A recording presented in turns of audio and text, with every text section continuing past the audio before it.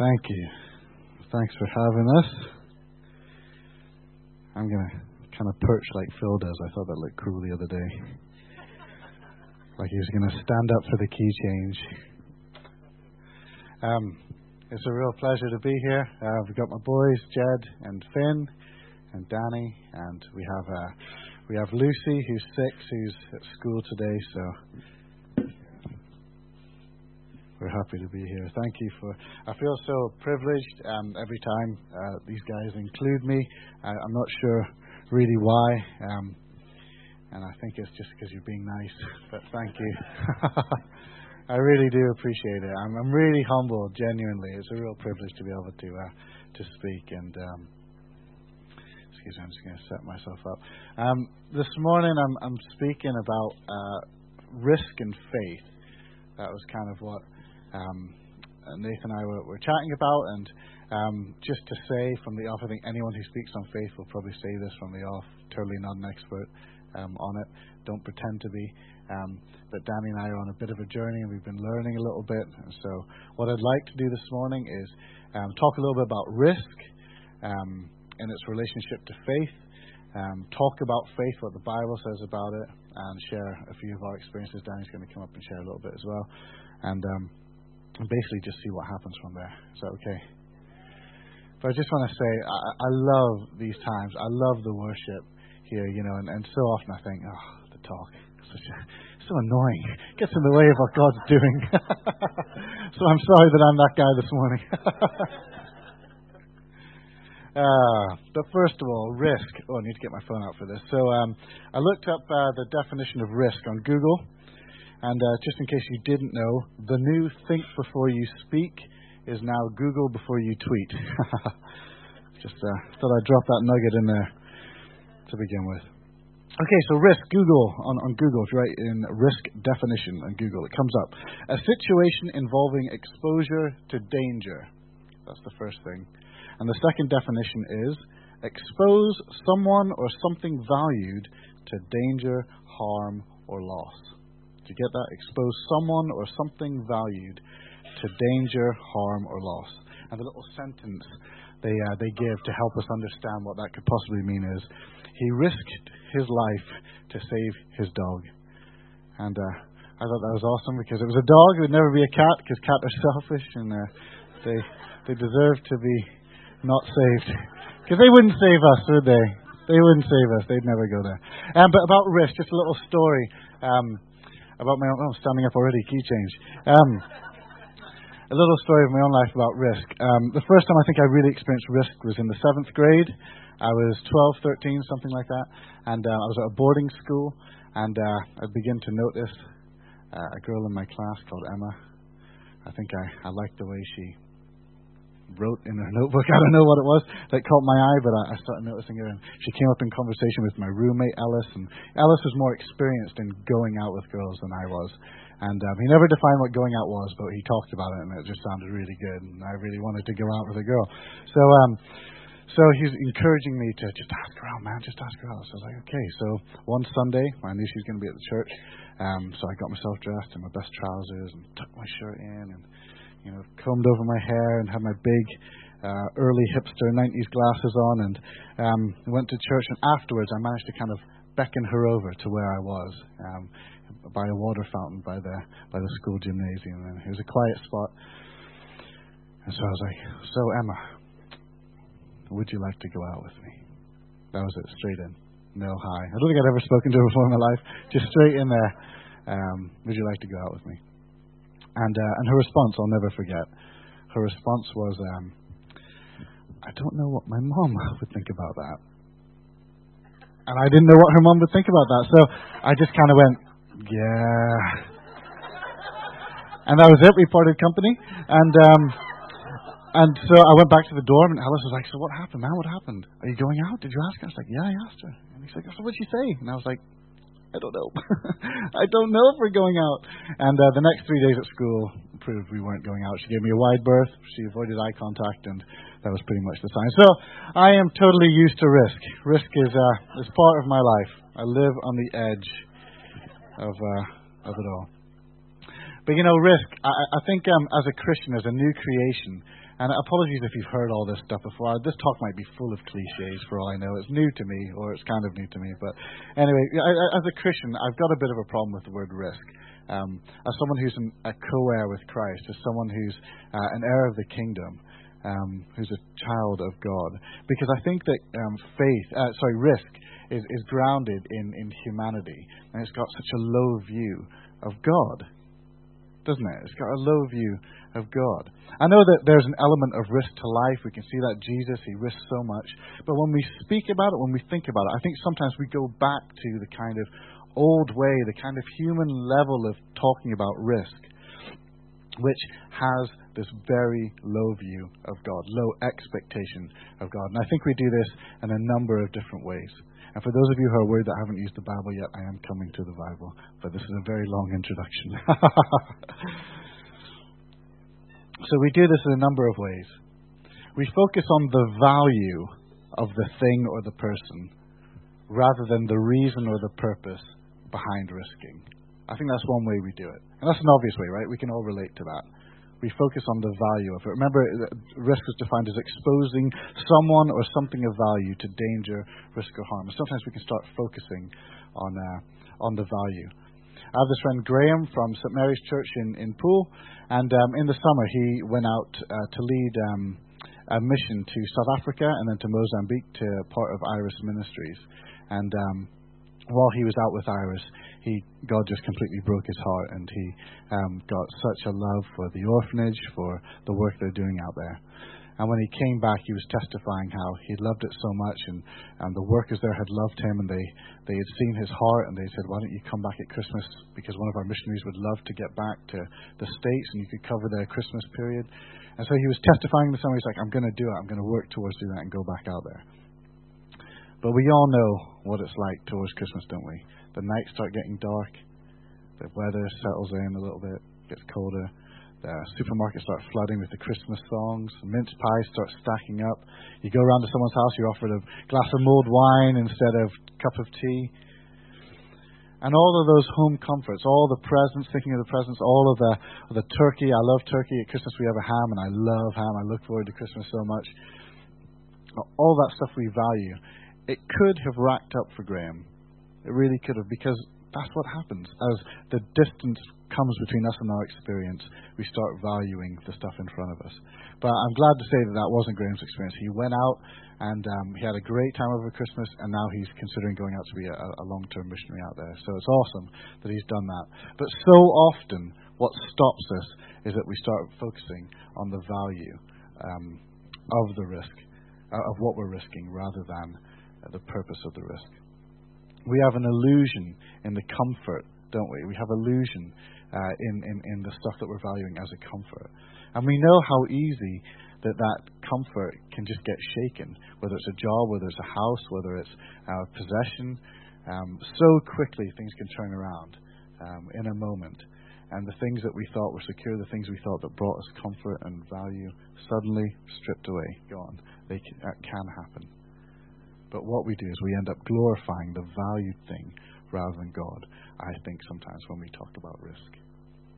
The second way I think that we get it wrong, and maybe you guys don't, by the way, maybe this is just me, is that we tend to focus on the risk itself, because risk is being exposed to danger or harm or loss or humiliation or embarrassment or any of those awful things. And that inevitably leads to fear, doesn't it? Bill Johnson, I think it was him anyway, I'm hoping it was him, was quoted saying that it was fear that stopped Peter from having a perfectly good walk on water. And that's true, right? We heard that this week. They're afraid in the storm, they see this ghostly figure, they cry out, he says, "It's me!" And they say, "Well, if it's you," Peter says, "If it's really you, call me out to you." So he does, and he gets out and he starts walking on water. And I just want to testify, one day, I really hope I walk on water. I really want to. I want to step out in Poole Harbour, walk out and drop a line and catch a fish. That's my dream. Who needs boats? But it was when he began to look around him, wasn't it? Took his eyes off Jesus and saw the wind and he saw the waves. And it says he began to be afraid, and that's when he began to sink. So fear stopped Peter from a perfectly good walk on water. I used to, and I think I still do, experience fear every day on some level. Does anyone know Robbie Dawkins? Robbie Dawkins, if you've ever seen Father of Lights, he's the American guy who does some ministry amongst the gangs in Chicago. I've had the privilege of hearing him speak a few times. He's got an amazing ministry. He is such a bold man. He gets out there and he'll pray for anyone. He'll speak to anyone about Jesus, and he sees the most amazing miracles. And I had the privilege of even going to the pub with him one night, and just even then over a conversation, he felt some guy had some problem, which he did, and he prayed for him, was healed, some non-Christian in the pub, and it freaked the guy out. But he was just such a man of just did it wherever he was, and it was such a privilege to be around him. And I was so inspired at this conference that I was like, I've got to do this. I'm hearing it. I'm hearing it, God. You're saying that the people are out there and they need you, and you're saying you want to be with them. So I've got to go out there and I've got to try this stuff. So I had a 2-hour break in a session. I went out, took a friend with me just for like moral support. And I just started. I knew I had to get one off. I had to get one under my belt, so I trying to make eye contact with people, see who wasn't in a rush, who I think I could stop. And this guy made eye contact with me, so I was straight over to him, and I was like, man, I'm a Christian, I want to pray for you. How can I pray for you? And actually, he was really decent, let me pray for him. No great testimony, but I prayed for him, and I was off. So then I was just kind of doing it. I was like blunderbuss effect. I was just going around offering to pray for anyone who would have me. I went up to builders who ignored me. People walked past me. People sort of snarled at me. But some people accepted it, and I prayed for them. Unfortunately, no great testimonies, but it was what God was doing in me, I think, trying to build that passion. But I knew when I went back to the conference that if I didn't do that, the moment I got back to Poole, if I didn't pray for someone, the fear would begin to build back up again. And everything I had gained in that would just be sort of diminished, and I'd have to start at square one. And unfortunately, that's exactly what happened. But unfortunately, God had opened my eyes. So I was having these awful kind of watching people go past me and going, oh, I should have prayed for them. Oh. But I was so embarrassed. I felt embarrassed for them, that they would feel insulted, that I would think that there was something wrong with them. You know, we're like that, right? We're British about it. And we're like, oh, this is terrible. We can't approach people. But God has really, just to testify about that, God has really been working in Danny and I. And since we've stepped out and really started living by faith, we've been going around Poole Town, and we've decided just to do that, to treasure hunt. We don't really know what that is, but we've heard about it and heard stories, so we've tried to do it. And we've had some failures, but we've also seen a guy healed, and Danny's prophesied over a couple of people in cafes and stuff. And yeah, so it's been a ride. But so often we don't quite get there, do we? Because we're focusing on the risk. And it's so, and fear is so grounded in humanity. It takes God completely out of the picture. Completely out of the picture. That's why it's so wrong. That's why we need to be so cured of fear. Because it's all about me without God being in the picture at all.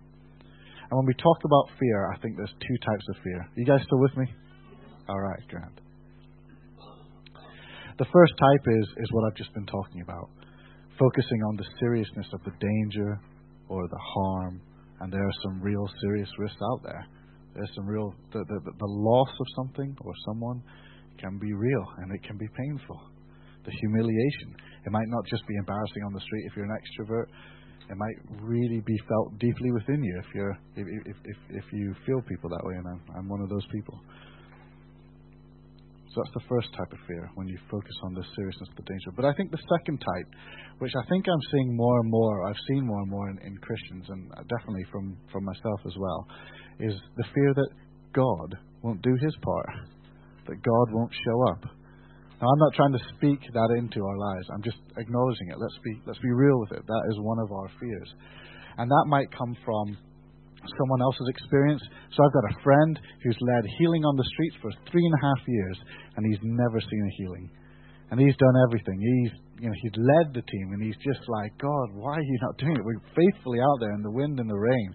Why are you not showing up? Why are you not doing your part? We're doing our part. And when you hear stuff like that, you're like, yeah, what if he doesn't show up? You know? What am I promising people? You know, is that not going to make it worse for them if God doesn't show up and they're going to be further away from God? And then obviously it's our own experience as well. Perhaps we've stepped out at one time or another and God hasn't been there. And our fingers got burnt and we felt that. really deeply. Danny. All right.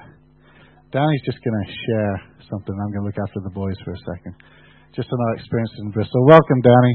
Oh, hiya. Hello. Thanks so much for having us.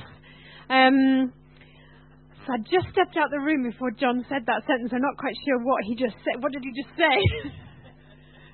Something about... Okay. Okay, yeah. I'm going to share a little bit now, and then I'm going to share a little bit about what God's doing now, later. I'm going to take you back 3 years. I think about 3 years ago. 5 years ago we were in Bristol. And we just had one little baby then. And she would be coming up to maybe this age of lovely Lexi, about that sort of size. And our lovely Lucy just did not want to sleep. I don't know what we did wrong, but she just didn't like to sleep. And we were in a little flat, and it was a converted house split up into a few flats, and you could just hear the neighbours below. And hear the neighbours to that side and hear the neighbours diagonally that way. And so we knew when we were awake, we were keeping our neighbours awake too. So on top of the sleep deprivation and the kind of just the awfulness of not being able to sleep, we knew also our neighbours were being kept, when they were going, and we could hear that, we knew they could hear the screams. So we had this system going where if it got really bad in her room, we had a travel cot set up in the lounge. So we would move her to the lounge if it got really bad in the middle of the night, because that was the least sort of noise travel there. And so this one particular night, we'd been pacing the floor, we'd tried everything, and we took Lucy to the lounge eventually. So we did the usual thing of kind of, trying to get her off to sleep, and finally she went to sleep, and I put her down. And the trouble with travel cots are they're so low, they're like all the way down there. So I was putting her down, and we were doing that trick where you peel one finger after another, and you don't even breathe, and you creep away like this. And she was down. Fingers were away. I was stood upright, and all I needed to do was get from where I was in the middle of the living room to the door and get out. And so I was kind of creeping along, and I paused for a second when I got to the door. And I said, "Oh Lord, please, please let me get out of this living room. Please." We were desperate. And so I said my prayer, and I opened the door, and it went like that. And Lucy was up again, screaming for, I can't remember how long that night was. And we can face so many enormous problems and enormous serious things in our lives, but sometimes it's the tiny things like that really just make you go, why, Lord? What, could you? I really believe at God's voice the universe could stop turning. He can change the substance of water into a totally different substance of wine. I have no problem with believing that. So why could you not just oil the door in your supernatural way? 5 years on, I wonder, why did we not oil the door? I don't know. I have no idea why we didn't think of that. But I was just really crushed because I couldn't understand why God wouldn't come through for us. What, that would be so easy for God, wouldn't it? It was 5 years ago, and God has done a lot in our lives since then. But the significant thing for me at that time, when I reflect back, not able to see it at all in the moment, not at all, but something had happened to John and I in that season where we'd really lost our joy and we'd really lost our peace. And so the tiniest thing like that, we didn't seem to have the capacity to overcome anything with the joy that was within us, because for some reason that had just escaped. I don't know how, but our circumstances. But anyway, I think that's what John wanted me to share. Is that right? And I will come back later and tell you a happier tale, hopefully.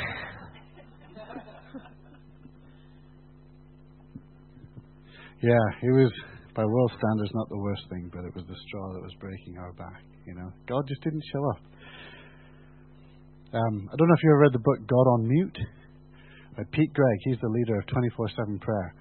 And he testifies in that book about a couple who lost their faith in asking God for anything personally because of a similar story, just over something almost kind of twee, like, God, why wouldn't you answer that? They just lost it for ages in being able to ask God for anything for themselves. We get our fingers burnt, and that can be the situation. Can we play the Jar of Fleas video? You may have seen this before. Can we see it on this?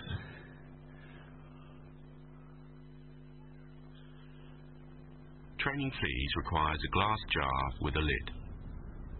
The fleas are placed inside the jar, and the lid is then sealed. They are left undisturbed for 3 days. Then, when the jar is opened, the fleas will not jump out. In fact, the fleas will never jump higher than the level set by the lid. Their behaviour is now set for the rest of their lives. And, when these fleas reproduce, their offspring will automatically cut short in its prime. Basically, their offspring will do exactly the same. That's the point. Isn't that weird? And in many ways, we're like fleas. I don't really know how to go from that, but you get the point, right? You get the point. We get our fingers burnt, and that's probably as far as we're going to go. Fear sets in God might not show up. There is an antidote. Thank the Lord there's an antidote to that. Last Kingdom Life School, I can't remember who it was who spoke about it. I think it might have been the Monday morning. And he referenced Proverbs 4:23. Do we know that verse? And that you can look at it if you'd like to. It says, above all else, guard your hearts, for it is the wellspring of life.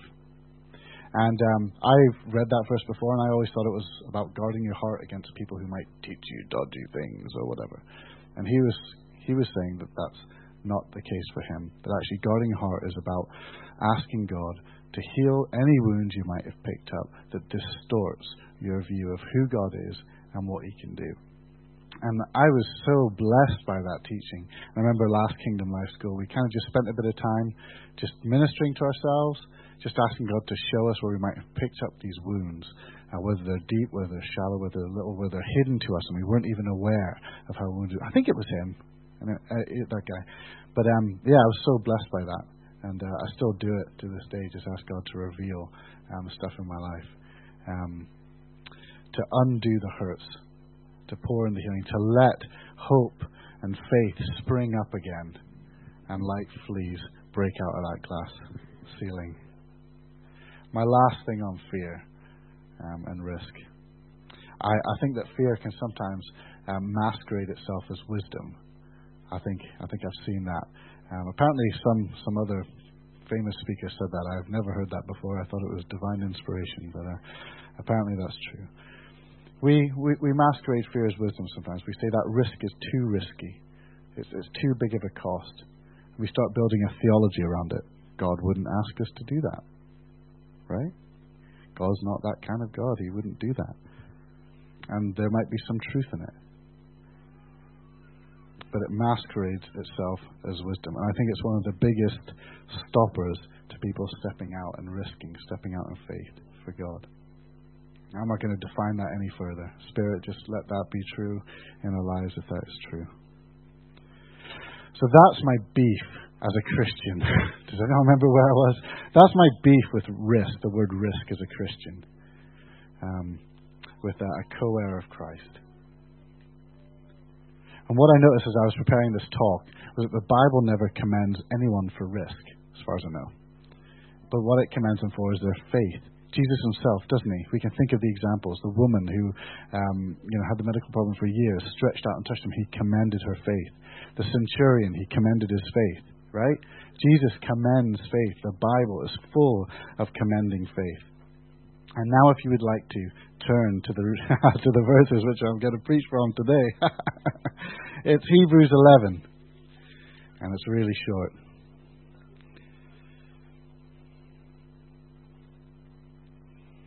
And it says this in verses 1 and 2. Now faith is being sure of what we hope for and certain of what we do not see. This is what the ancients were commended for their faith, for being sure of what they hope for and certain of what they do not see. And just to break that down really simply, the things they do not see, that's God. The things of what they're the things they're sure of, that they're hoping for, are the fulfillment of His promises, the fulfillment of His kingdom. And then in chapter 11 it goes on, talks about all these amazing people, one of them being Abraham, who he heard the voice of the invisible God, and he stepped out, not knowing where he was going, but believing the promise that God was going to lead him somewhere and was going to make him into a great nation. And that was 25 years in the making, I think. 25 years waiting for that the promise of that fulfillment. But Abraham didn't just accept it, the word from God, and stay where he was. He had to step out, because faith has to be active. Faith is active, because faith bears the fruit of our obedience. Faith bears the fruit of our obedience, and that's what the ancients were commended for. Not for risk, because faith enables and risk stops. And I understand that there are serious risks. We've said this before. John Wimber coined the phrase that faith is sometimes spelled R-A-S-K, didn't he? That's what John Wimber said. Because there are serious risks. But risks has a win or lose, doesn't it? And that example I said about he risked his life to save his dog. It was either going to be him or the dog. There's a win or lose with risk. Faith takes winning or losing completely out of the picture because it puts God in His proper place. Faith is focused on the ultimate outcome, not just what's immediately in front. Faith sees past what's in front and into the eyes of Jesus. It sees past the wind and the waves and into the eyes of Jesus, into the kingdom of God. And that is why the ancients, this great list from Abraham and Noah and David and tons more, that is why they stepped out. That is why they were commended for their faith. If you want to flip, if you've got your Bible open, Hebrews. We're going to stay in Hebrews, and we're going to go to 32, and I'm just going to read a few verses. And this kind of defines faith, I think, from a biblical perspective. What more shall I say? I do not have time to tell about Gideon, Barak, Samson, Jephthah, David, Samson, and the prophets, who through faith conquered kingdoms, administered justice, and gained what was promised, who shut the mouths of lions, quenched the fury of the flames, and escaped the edge of the sword, whose weakness was turned into strength, and who became powerful in battle and routed foreign armies. Women received back their dead, raised to life again. So far, so good. Faith is good, right? That's what they're saying. He goes on to say this. Others were tortured and refused to be released so that they might gain a better resurrection. Some faced jeers and floggings, while still others were chained and put in prison. They were stoned, they were sawn in two, they were put to death by the sword. They went about in sheepskins and goatskins, destitute, persecuted, and ill-treated. The world was not worthy of them. They wandered in deserts and mountains, and in caves and in holes in the ground. And then he groups them all together, those who had the victories and those who didn't. In 39 he says, these were all commended for their faith, yet none of them received what had been promised. They could look past what was in front of them into the eyes of Jesus, and they were commended for their faith. I want to be that type of guy. I want to be that type of person. You know, I think ultimately it comes down to, and we've heard a lot about it so far this week, what sort of God do we believe in? What do we think He's actually going to do? You know, I've read chapter 11, and if you get the chance, it's a great read. And one particular bit is about Abraham because it includes a bit which isn't in the Old Testament. It's about when he's asked to sacrifice Isaac. I've sort of stumbled over that verse many times, wondering how could God ask him that. Wasn't that too much? I don't understand how Abraham could do that. But Hebrews, it seems to put a little bit of light on that in verse 19. It said, Abraham reasoned that God could raise the dead. And figuratively speaking, he did receive Isaac back from the death. But he also thought literally. God has promised to make me a nation. He's promised me a son. And they've waited 25 odd years for it. If he's done that, if I go through with this, he's probably going to raise him from the dead. That's the only possible outcome because that's the kind of God he is, that he makes a way. Such was the faith, and that's what the ancients were commended for. That's why Paul, the apostle, could say, I consider it loss, all things loss, compared to knowing the riches of Christ Jesus. What sort of God do we believe in? There's another clip I'd like to show.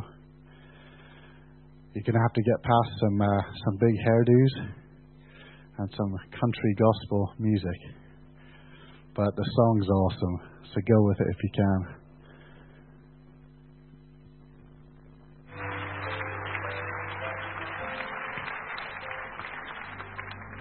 The news came to Jesus.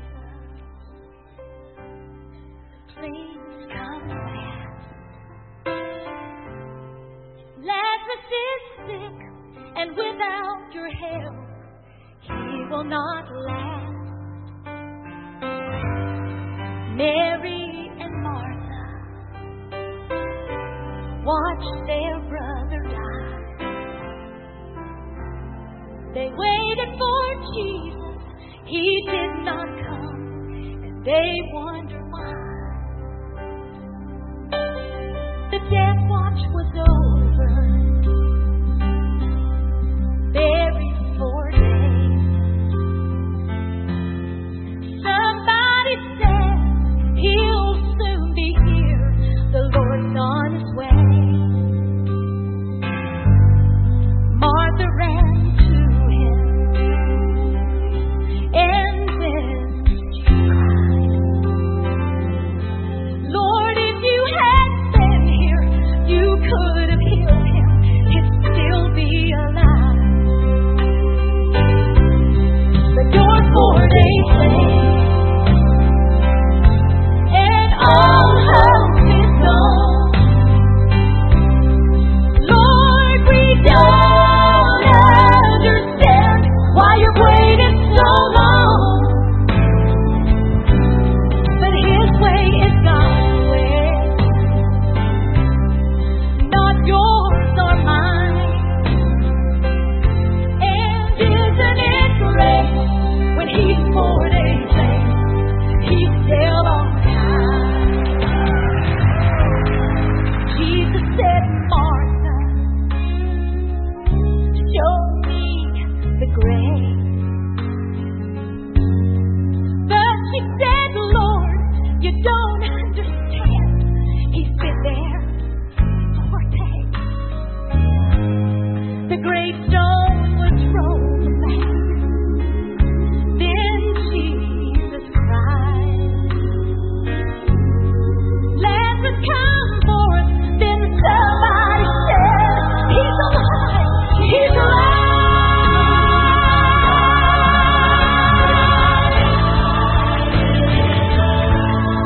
You may be fighting a battle of fear. You cry to the Lord, I need your help, but he has not appeared. Friend, don't be discouraged, 'cause he's still the same. He'll soon be here, he'll roll back the stone, and he'll call out your name. When he's 4 days late, and all hope is gone. Lord, we don't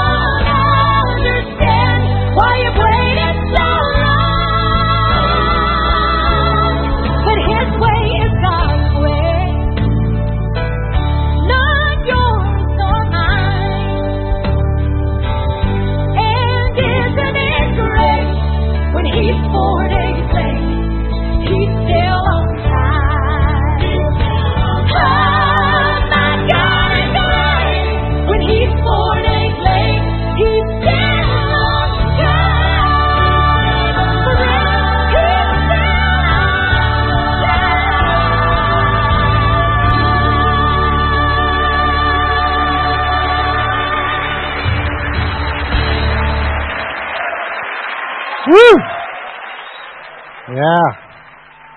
Big hair. Big hair, you know. Oh, it's so lame, but I can't stop crying.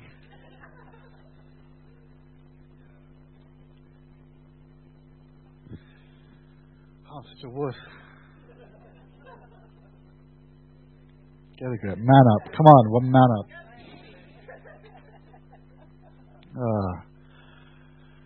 Whew. That song has kept us going for 10 years.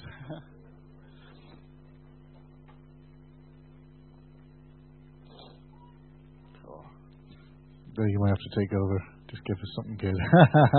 I'm going to get Danny up in a second, but isn't that it? Isn't that the truth of it? Isn't that the simplest of truths, but the deepest work of God? To be able to not talk about risk as something that might hurt you or as something that is too big for you to get over, but to be able to look through it into the eyes of Jesus. You know, as hello, mate. Hello.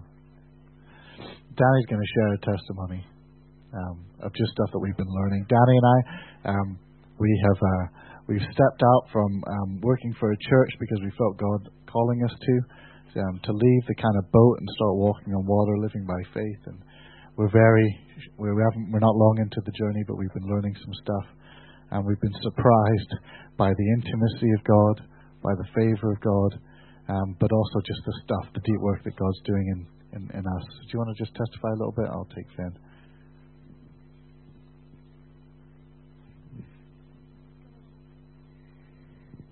Yeah, we're only a couple of months into that journey, actually. So we've been learning so much. Everything is just, every day we learn something new. But I wanted to just testify to God's provision. Because we haven't had a salary for 3 months now. So just wanted to share with you what God's done creatively in that time. And so John left just the very beginning of December, so November was the last month really. So we went into Christmas time, and you know, as a mum, obviously my biggest worry is for the kids, isn't it? I want Christmas to be Christmas for them. I want them to not go without, because we were leaving the church, people were so generous with us, and they gave us financial gifts when we left, so we were able to really go through December. We actually were given in gifts from the tiniest amount of money to big checks. We were given John's salary for that month. We totted it all up, and the pleasure, as I think we had for about 2 weeks, every single day an envelope came through our door, and sometimes it had like a tenner in it, and sometimes it had £100 in it, and sometimes it had a John Lewis voucher or something like that, you know.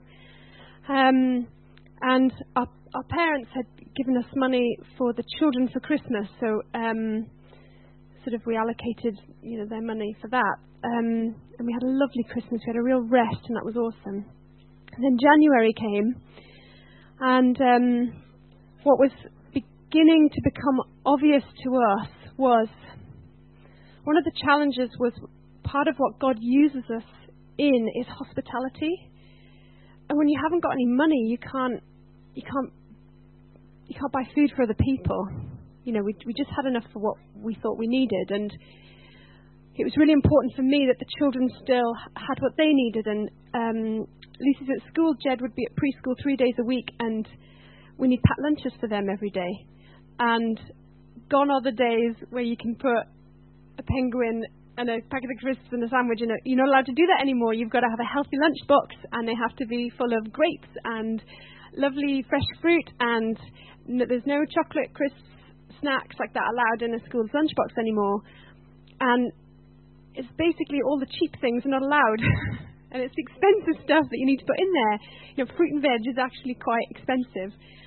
And so that concerned about that, and also coupled with the fact that we suddenly didn't feel able to be hospitable to people, was really challenging, because it would be so unusual for us to have someone in our home and not give them a meal or give them a nice chocolate biscuit or and in our circle of friends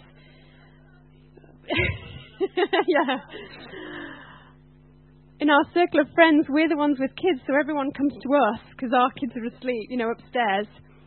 And so we're used to being the ones who make the meal for everyone. And we had never really noticed that before until suddenly we felt unable to do that. And that was really painful for us. And so I want to share with you different ways that God started providing in January. So first of all, a close friend of ours who'd always had a meal at our house once a week flipped that around and said, I'd like you to come to our house once a week. Her house, I mean. And that was such a relief, because suddenly I realised we're having a good meal once a week. Our kids are being fed, and her house is great, and they love it there. So it was kind of a Wednesday or Thursday. So I knew Wednesdays or Thursdays, good days. And on top of that, we became aware of how much we would normally consume. We hadn't really been taking note of it before. You just buy what you need in Tesco and keep stocking it up. So as a family of 5, we go through a lot of milk. I don't even know. Blue milk and green milk, we're just constantly buying it. So we were starting to get a bit panicky, because little Finn there, still has the bottle in the night, which is as much a crutch for us as it is for him, I think. But so if we were running low on milk, that's a real problem, because that means a potentially awful night, So we went to our friend Tessa's house for our meal this one Thursday night, and she said, I felt the Lord saying to me that I really want to buy you just bread and milk.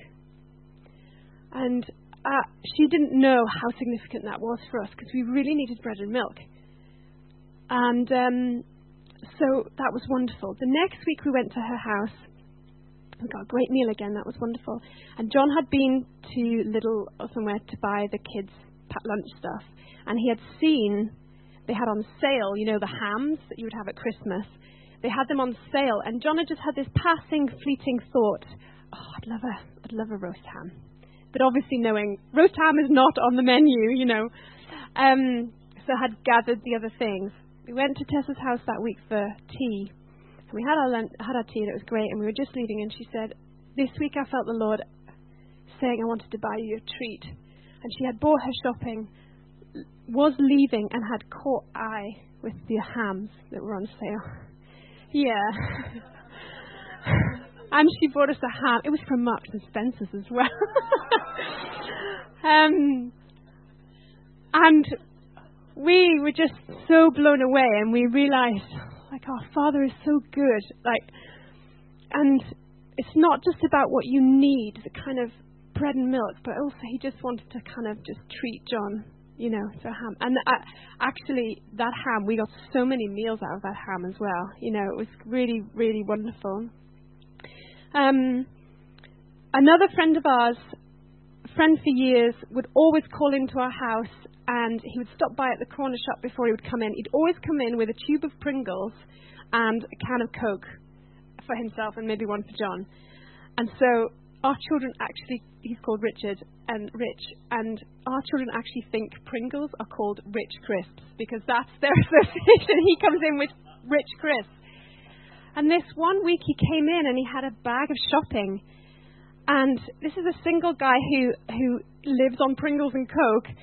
And he bought us washing up liquid, milk, bread, and tea bags.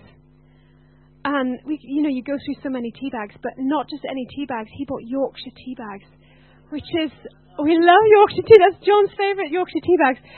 I couldn't believe it. Richard bought such practical shopping. It was awesome. So I was busy telling this story to another friend, and I was saying, you'll never believe that Rich brought Yorkshire tea, And and I was only telling them as a sort of anecdote, as it were. A couple of days later, that couple that we were talking to arrived. They're also on a journey. They've stepped out in faith. They're setting up a community cafe. They had been in Macro to buy their supplies for their cafe, and they had seen an industrial size bag of Yorkshire tea, and they thought, we know. So they arrived at our doorstep with 1,200 bags of tea. And we laughed, and I Instagrammed it straight away. I was like, I'm taking a photograph of that. And we just kept seeing this food provision. And another couple had been, we hadn't had a chance to catch up with them for ages, but they'd heard via someone else some of the things that had been happening, and they arrived at our door. They said, we just want to pop round at about 4 o'clock, is that okay? And we kind of got a sense, they actually live in our old house, so they were either going to be bringing post that we didn't want, bills or something, or we had a sense they might bring us something. Well, they came just with bags and bags and bags of shopping.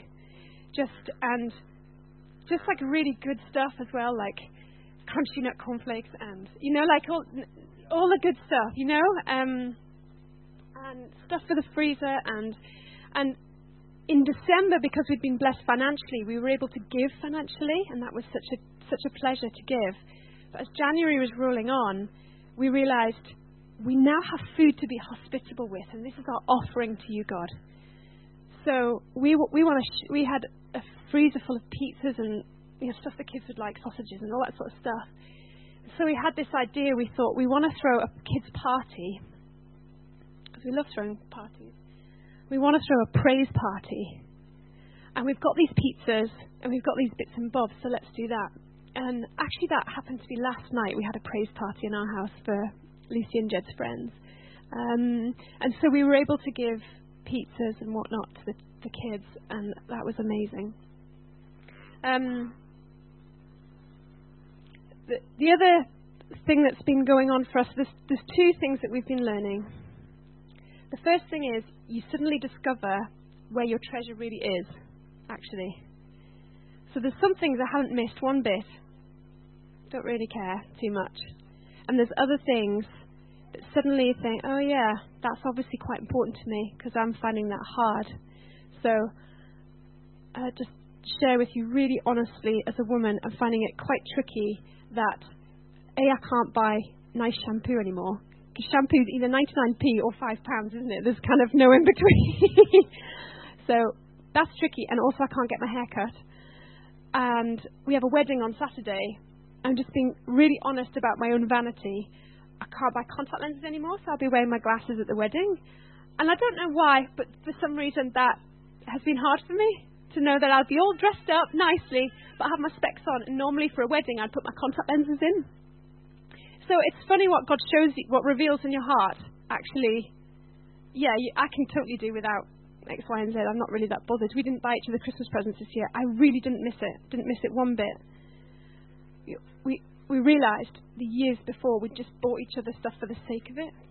And kind of for the sake of somebody saying, oh, what did you get for Christmas? And so you'd have an answer and say, oh, John bought me this, Actually, I didn't miss Christmas presents one bit.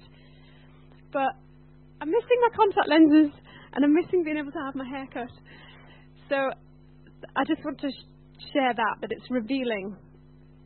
It's revealing little ugly bits, I guess, about us. But it's good. It's good to be on that journey. And the other thing that it's showing us is we're learning about what kind of father God really is.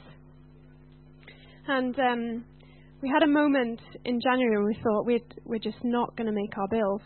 And kind of anxiety came over John a little bit. And we individually had a little moment of thinking, John had thought, well, worst comes to worst, I can phone his dad. He can phone his own dad.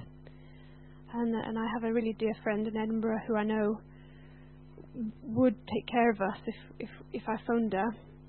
And we'd both had this thought that really, we could do that if it really gets bad. And we'd both had the immediate thought afterwards, which was, if I think that my father-in-law is a good enough man to take care of us in a desperate situation, then what sort of God the Father do we have,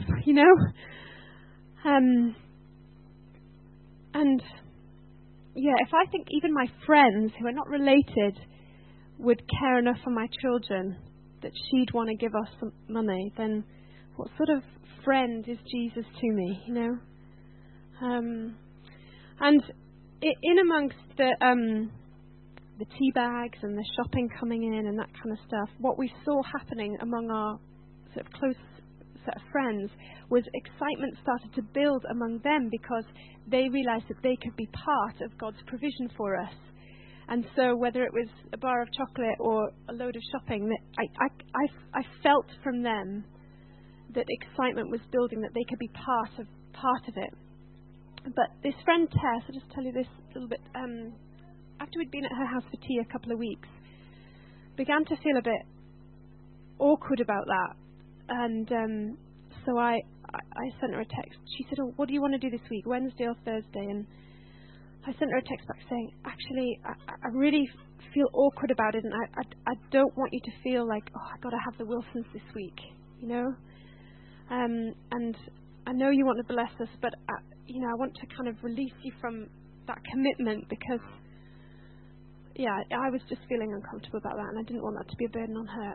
And she replied just saying, "I am not doing this out of some sort of feeling of I need to do this for these guys, or this is a pleasure. I want to bless you. I want to have you around. I actually enjoy your company, and it's nice to have you here, and it's nice to have children in my house, and the mess that they make is like a pleasurable mess for her because it only happens once a week, and so we began to see that God's family are part of God's provision as well. So there's just one other story of God's provision. Running alongside this, my former life before children was I was a graphic designer, and I used to run a small business in Edinburgh. And we've been considering whether or not that is a potential source of income for us. We feel that this season right now in the immediate is for just living by faith, but in the future, because I'm trying to explore how to use that gift to glorify God and potentially seeing a collective of creative people using their visual communication to glorify God.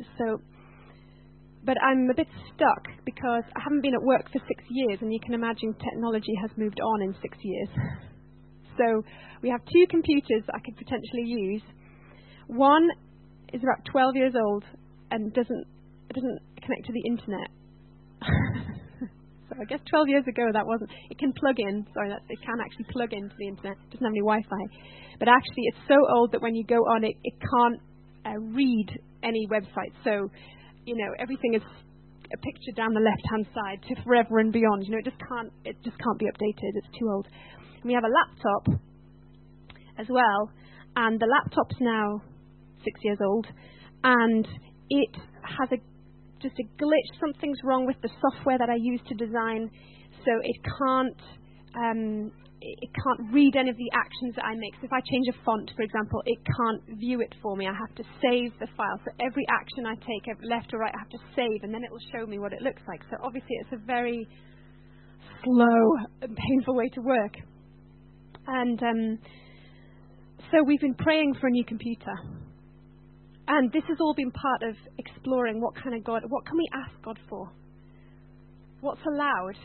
Like, I can see why I could ask God for my children's packed lunches. That seems very right, doesn't it? But am I allowed to ask for a computer?